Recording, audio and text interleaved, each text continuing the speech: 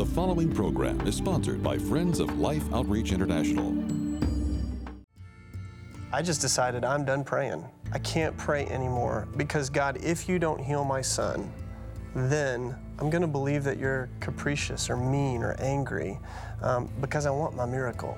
Coming up on Life Today, Seth and Amber Haines share how Jesus came to rescue them while they were trapped in the painful, broken places of life. I came to understand that he loved me where I was right there. Wow. At my very lowest. And he does. And he does.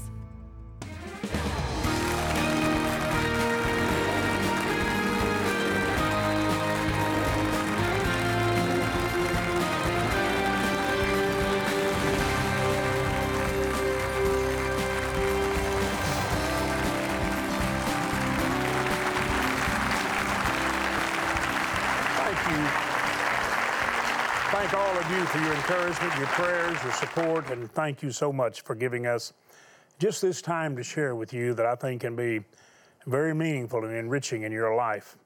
I'm James Robison. Betty and I welcome you to Life Today. And we have a couple here, and this couple is each have such a dramatic story that they each have their own book. It's not like it's a couple writing a book. This is two individuals in the couple. It's hers and his. And hers is called Wild in the Hollow, which is, I think, the beautiful drainage areas and parts of Alabama. And wherever the tributaries run, the growth is great, but you can hide there too. You can do all kinds of stuff out in the wild. And she said, on chasing desire and finding the broken way home, wild. She's not talking about what was wild. I get the impression that she was the wild. I think you'll find out she was. And then they had a kind of a painful experience, massively painful. And it didn't affect Seth the right way. He tried to escape all the wrong ways. And then he had to come clean, even as a church leader, visible, and yet trampled. Would you welcome Amber and Seth Haines to Life Today? We're glad you're here. I don't know who wants to start. I mean, it took a whole book to just tell you your deal. By the way, are y'all okay now? I mean, you could write a book together now. Oh, sure. Yes. Yes, yeah. And do you all share and teach together? Or do you do individual things? Or do you just stay home, take care of the kids? We do all that. Yes. Do you have a ministry together? We very much have a ministry together. We don't have a title, but that's our whole life is our church. Okay, Yeah. and you serve in the church and help others. We serve in the local church. We love our local church. Where is the church? We live in Fayetteville, Arkansas, so we attend church in Fayetteville. Now, who's going to start?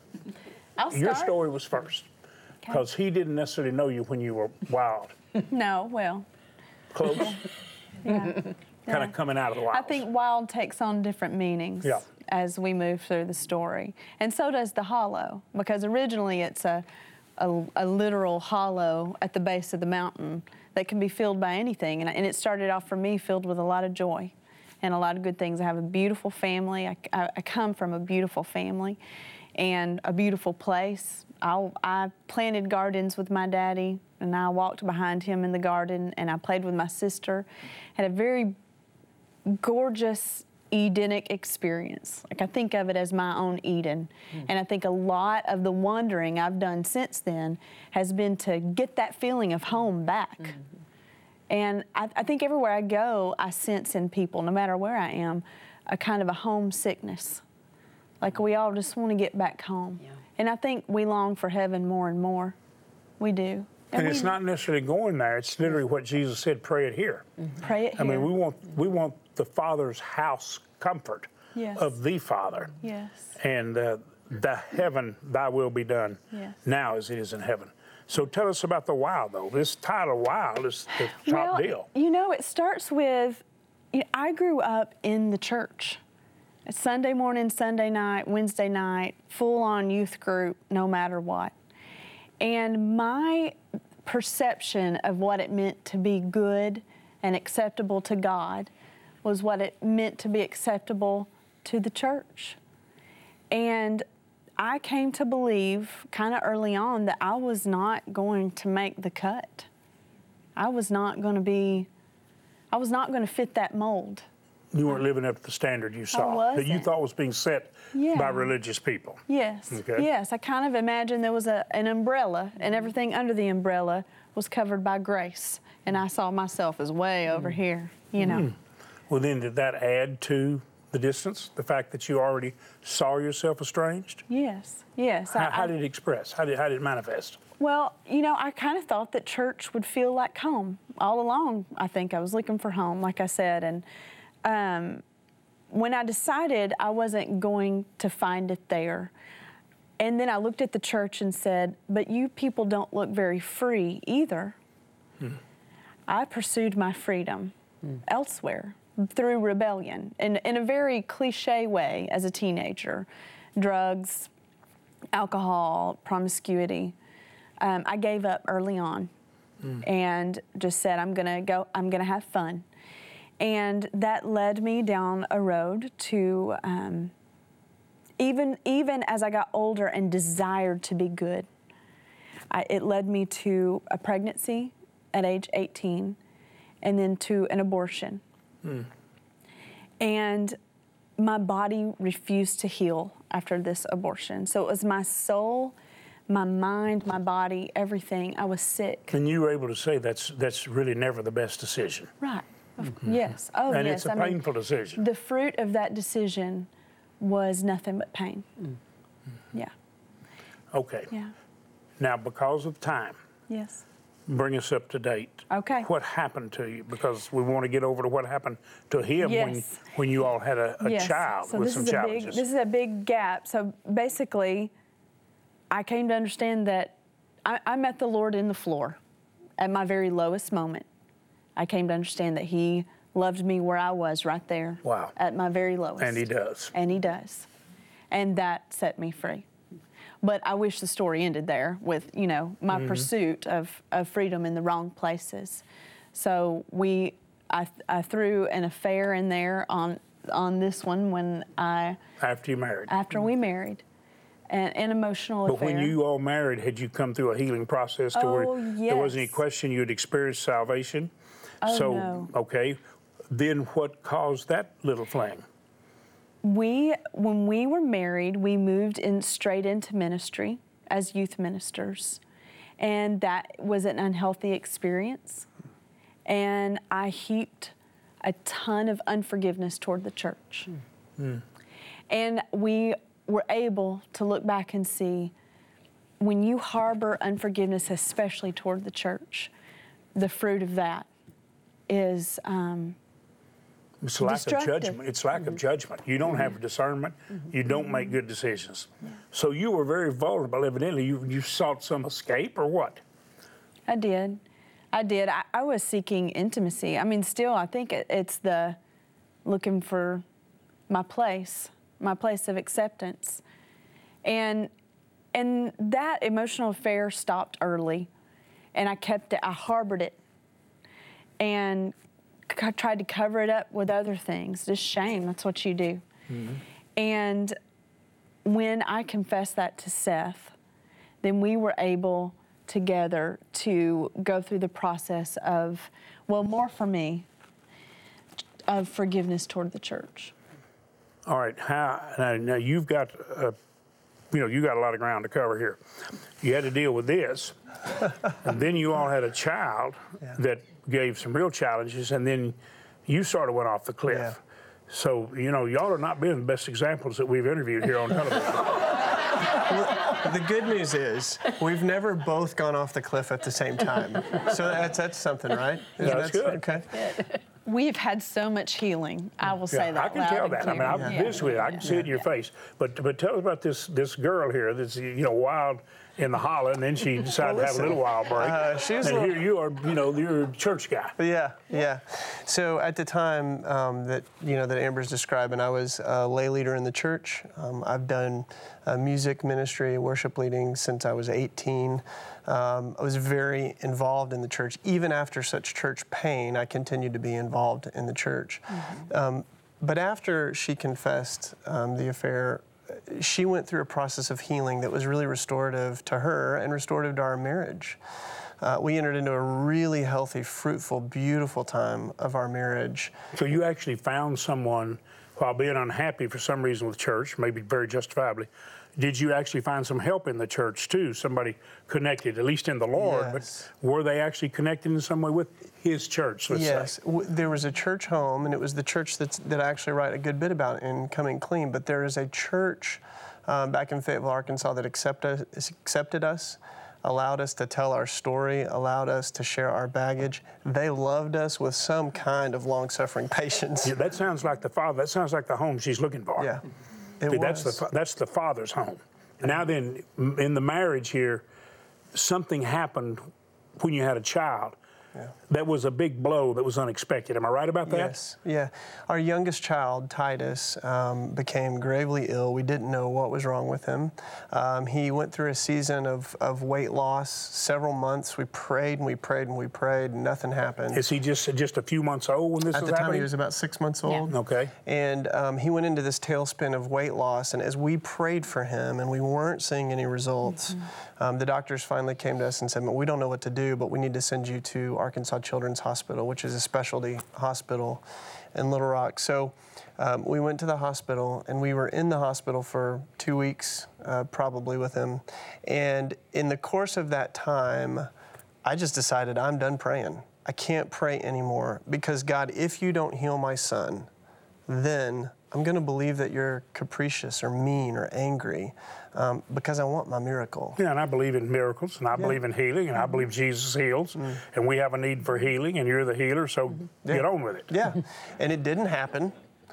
So I called my sister and I said, I need you, who is a saint, by the way. She's awesome. She's great. But I said, I need you to find me an Nalgene bottle of some liquor and smuggle it into the hospital room. And she did.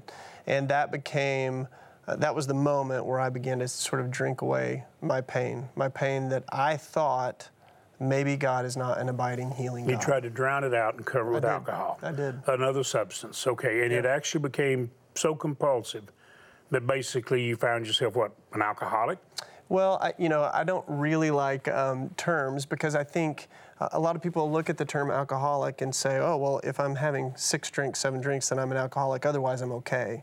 And I think the truth is, anytime you're addicted to any substance to try to alleviate the pain, whether it's alcohol, drugs, materialism, sex, whatever it is, to try to alleviate the pain, whether it's 1 drink or 20, That's right.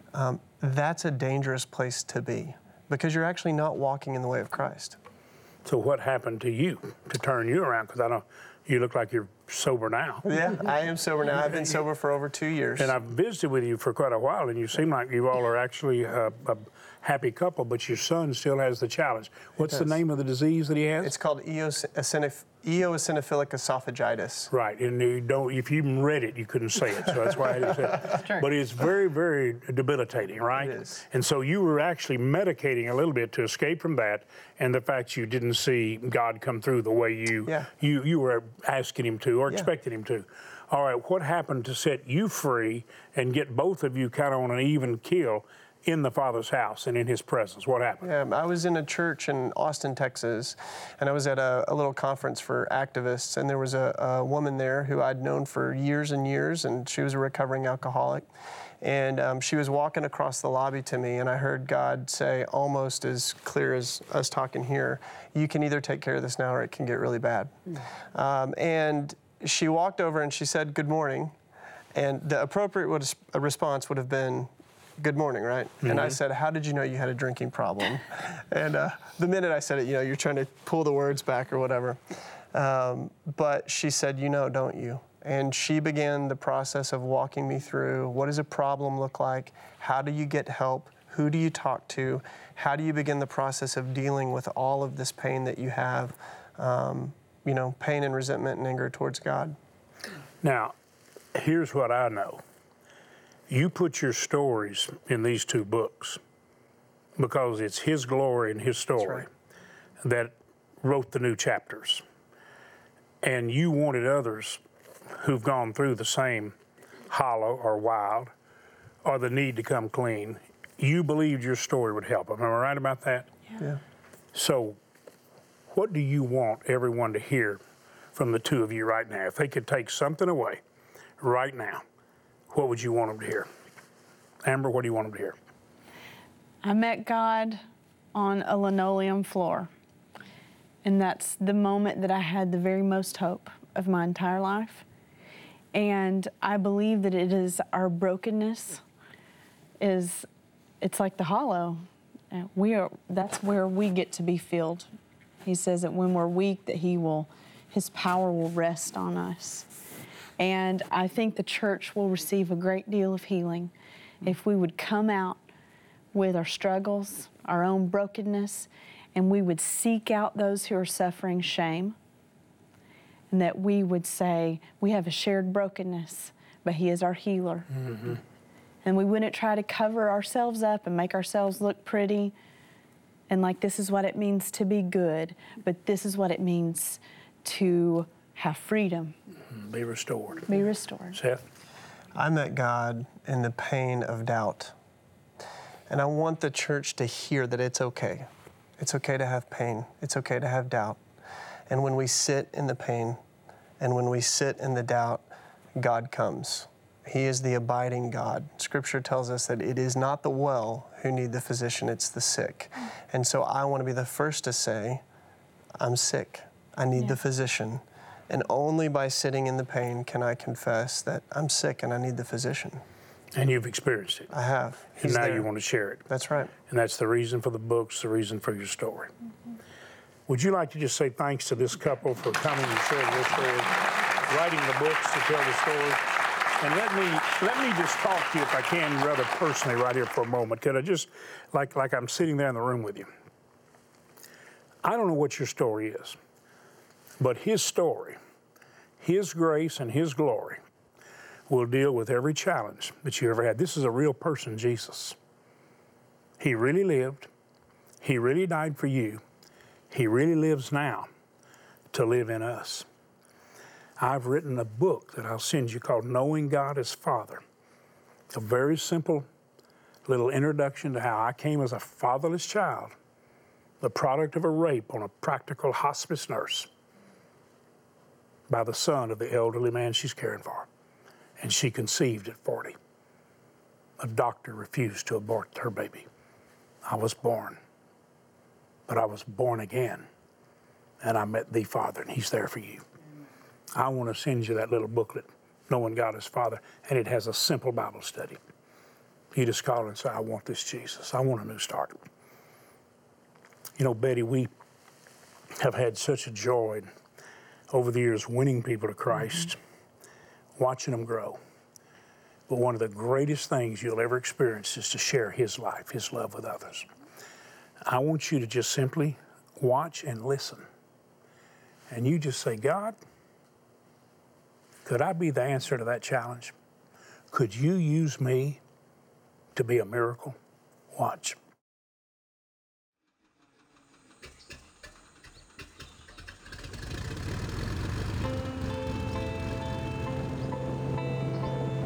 We were landed on floater planes. We've been riding these boats, it seems, for hours at a time to get to these remote areas. We are spending days out here in this remote village, in this jungle. And people would ask us why. The heart of Life Outreach International is the desire to help people through sharing the transforming truth of God's love in word and in deed. Every family in this region of the Amazon has suffered either sickness or death because their only water source, the river itself, is contaminated. Having learned this, Life's mission team traveled into this remote region to see just what the conditions are like and to determine what can be done to help these precious people. You know, we've been passing villages, seeing like village after village, who don't have clean water. Just imagine how many more there are that we haven't even seen yet. And we've been told by others who live here, there's just multiple villages that still exist without clean drinking water. The river itself is dangerous. And on a daily basis, these children are coming down here, going in harm's way, just trying to get a cup of water, get a bowl of water. And then to find out the water they do get is so contaminated and it's deadly. And people are just getting sick and dying on a daily basis. We want to change that. We want to bring change to villages that are looking for hope. If we can just go one by one and drill and bring fresh, clean water, it just changes the whole village. It brings life to a village who desperately need it. I don't know if you understand why Ralph and our mission team members and why Betty and I would go literally into the pit of hell to try to bring heavenly hope. It's because that's what Jesus came to do. In the midst of our hellishness and our defeat and our destiny without hope, Jesus came to bring hope, the water of life. Right now, our missionary team members are in strategic places all over the world, just like that in the Amazon. And they're there because they want to share life and hope, the life of God, but not without an expression of compassion and love. They're in the midst of all that water where they land a plane on the water, and that's dangerous, where they travel in those difficult areas, in those less than the safest boats, and go into areas of disease to try to get people water where they have water all around them, but it's filthy and contaminated. And then to go in there and say, we will drill you a freshwater well. Who's we? We who love God and allow the love of God to be shared freely through us. As I've said many times, we suddenly express the heart of God, the Father, by extending hands of compassion and care. And Betty, we can give every one of those areas a fresh well, and we've targeted 500 areas, many of them right there, where water's all around them, but it's filthy. We can give them clean water, and we can change everything for them because of love. I believe that our viewers will do what they have indicated they want to do. They're going to be an answer to the need there. They're going to be an answer to the prayers of the missionaries, to the parents, to the people, and give a water well. Well, you know, James, as I was watching that, I thought, you and I never had to deal or worry about diseased water. We freely go and open a tap, a faucet. Open the tap water and drink it and never even think about that. They deal with this on a daily basis, all the time. In some families, they lose child after child, and the heartaches they live with a heartache and brokenness because they have to offer their children the only water they have, knowing that that water could kill their child. Let's help them. Let's give them hope. Let's reach out to them and let's drill these water wells so that they can have the fresh water and their children can have an opportunity to grow up. Well, I'm thankful to say that you and I made a commitment years ago that whenever we had the opportunity, the need was there, we would give a well. And it became a trust and a faith factor, and God's enabled us to do it. And we've actually increased to where we talk about it more than once a year because people say, we want to help, and because we're going to drill 500. Could you drill a well for $4,800 or give part of that, $1,200, and pray 3 join, or $2,400 and pray another joins? Could you do that? Please do. Those people need our help. We can give it in the name of Jesus in love. $48, if you break it out, will literally give, think about this, people water for the rest of their life. 10 people for $48. You give a well, it just keeps giving. Your gift keeps giving. And we're going to share with them not only water for life, but the water of life. We're going to share Jesus. We have some gifts to send you to say thank you that will bless you, but you're giving them life. Please right now go to lifetoday.org or dial the number there on the screen. Use your bank card like a check and make the gift God puts on your heart.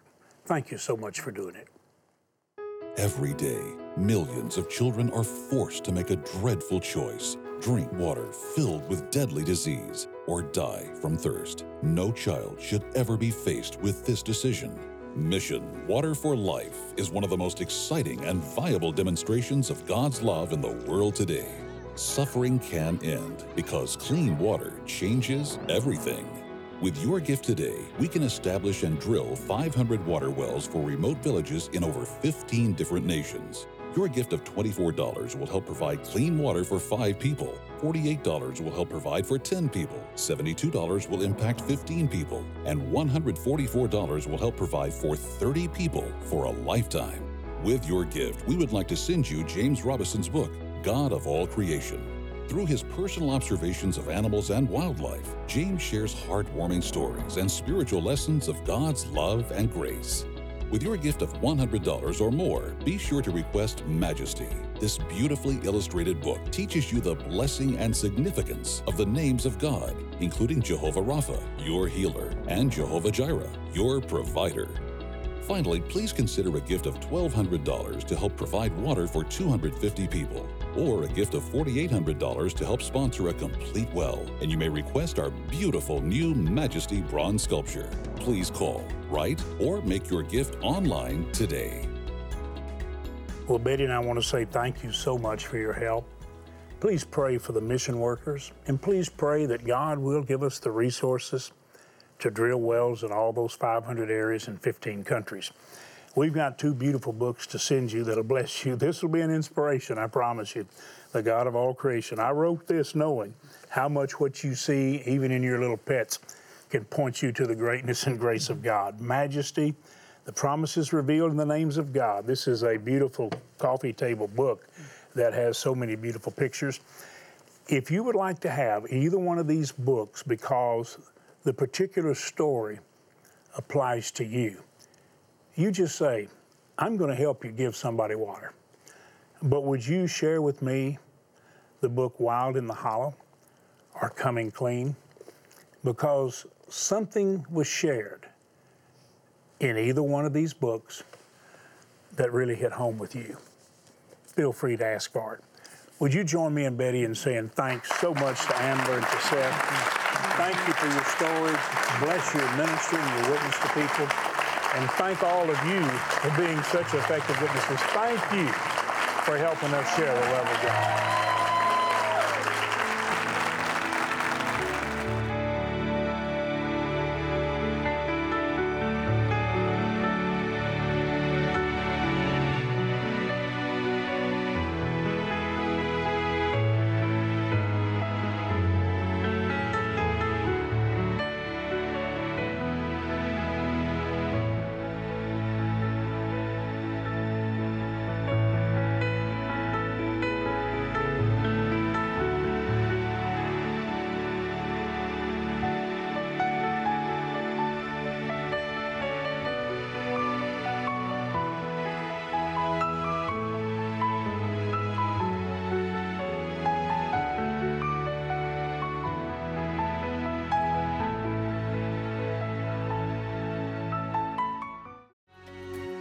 What happens when our heart stops beating for what God's heart beats for?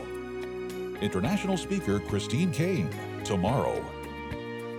Life Today is made possible by the supporters of Life Outreach International. Your gift will be used exclusively for the exempt purposes of life. The ministry features specific outreaches as examples of the programs it supports and conducts. Gifts are considered to be without restriction as to use unless explicitly stipulated by the donor. The ministry is a member of the ECFA.